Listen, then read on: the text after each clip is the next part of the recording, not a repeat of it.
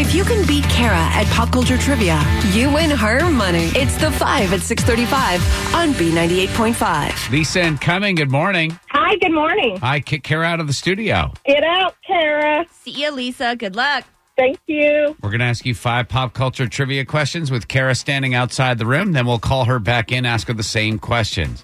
If you answer more right than Kara, you're going to win $100 of her money. If she answers more right than you, she wins and all ties go to the house. Are you ready, Lisa? I'm ready. Okay. Question number 1. 50% of people say April Fool's Day pranks are annoying. What day is April Fool's Day? April 1st. Question number 2. The live-action Dumbo's in theaters today. What animal is Dumbo? Elephant. Number 3, a list of TV vampires was released, and the one on Sesame Street made the cut. Who's that? Oh gosh.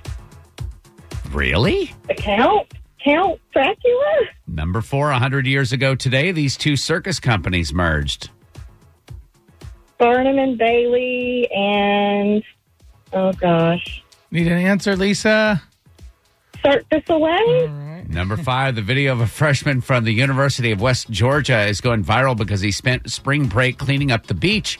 What is the country's largest trash collection company?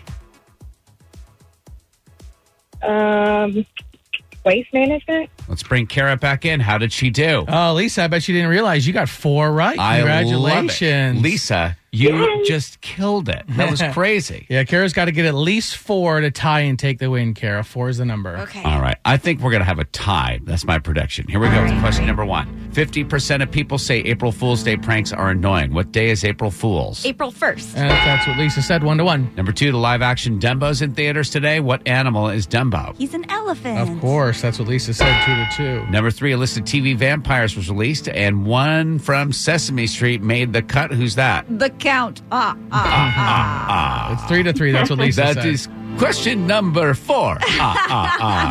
100 years ago today, these two circus companies merged.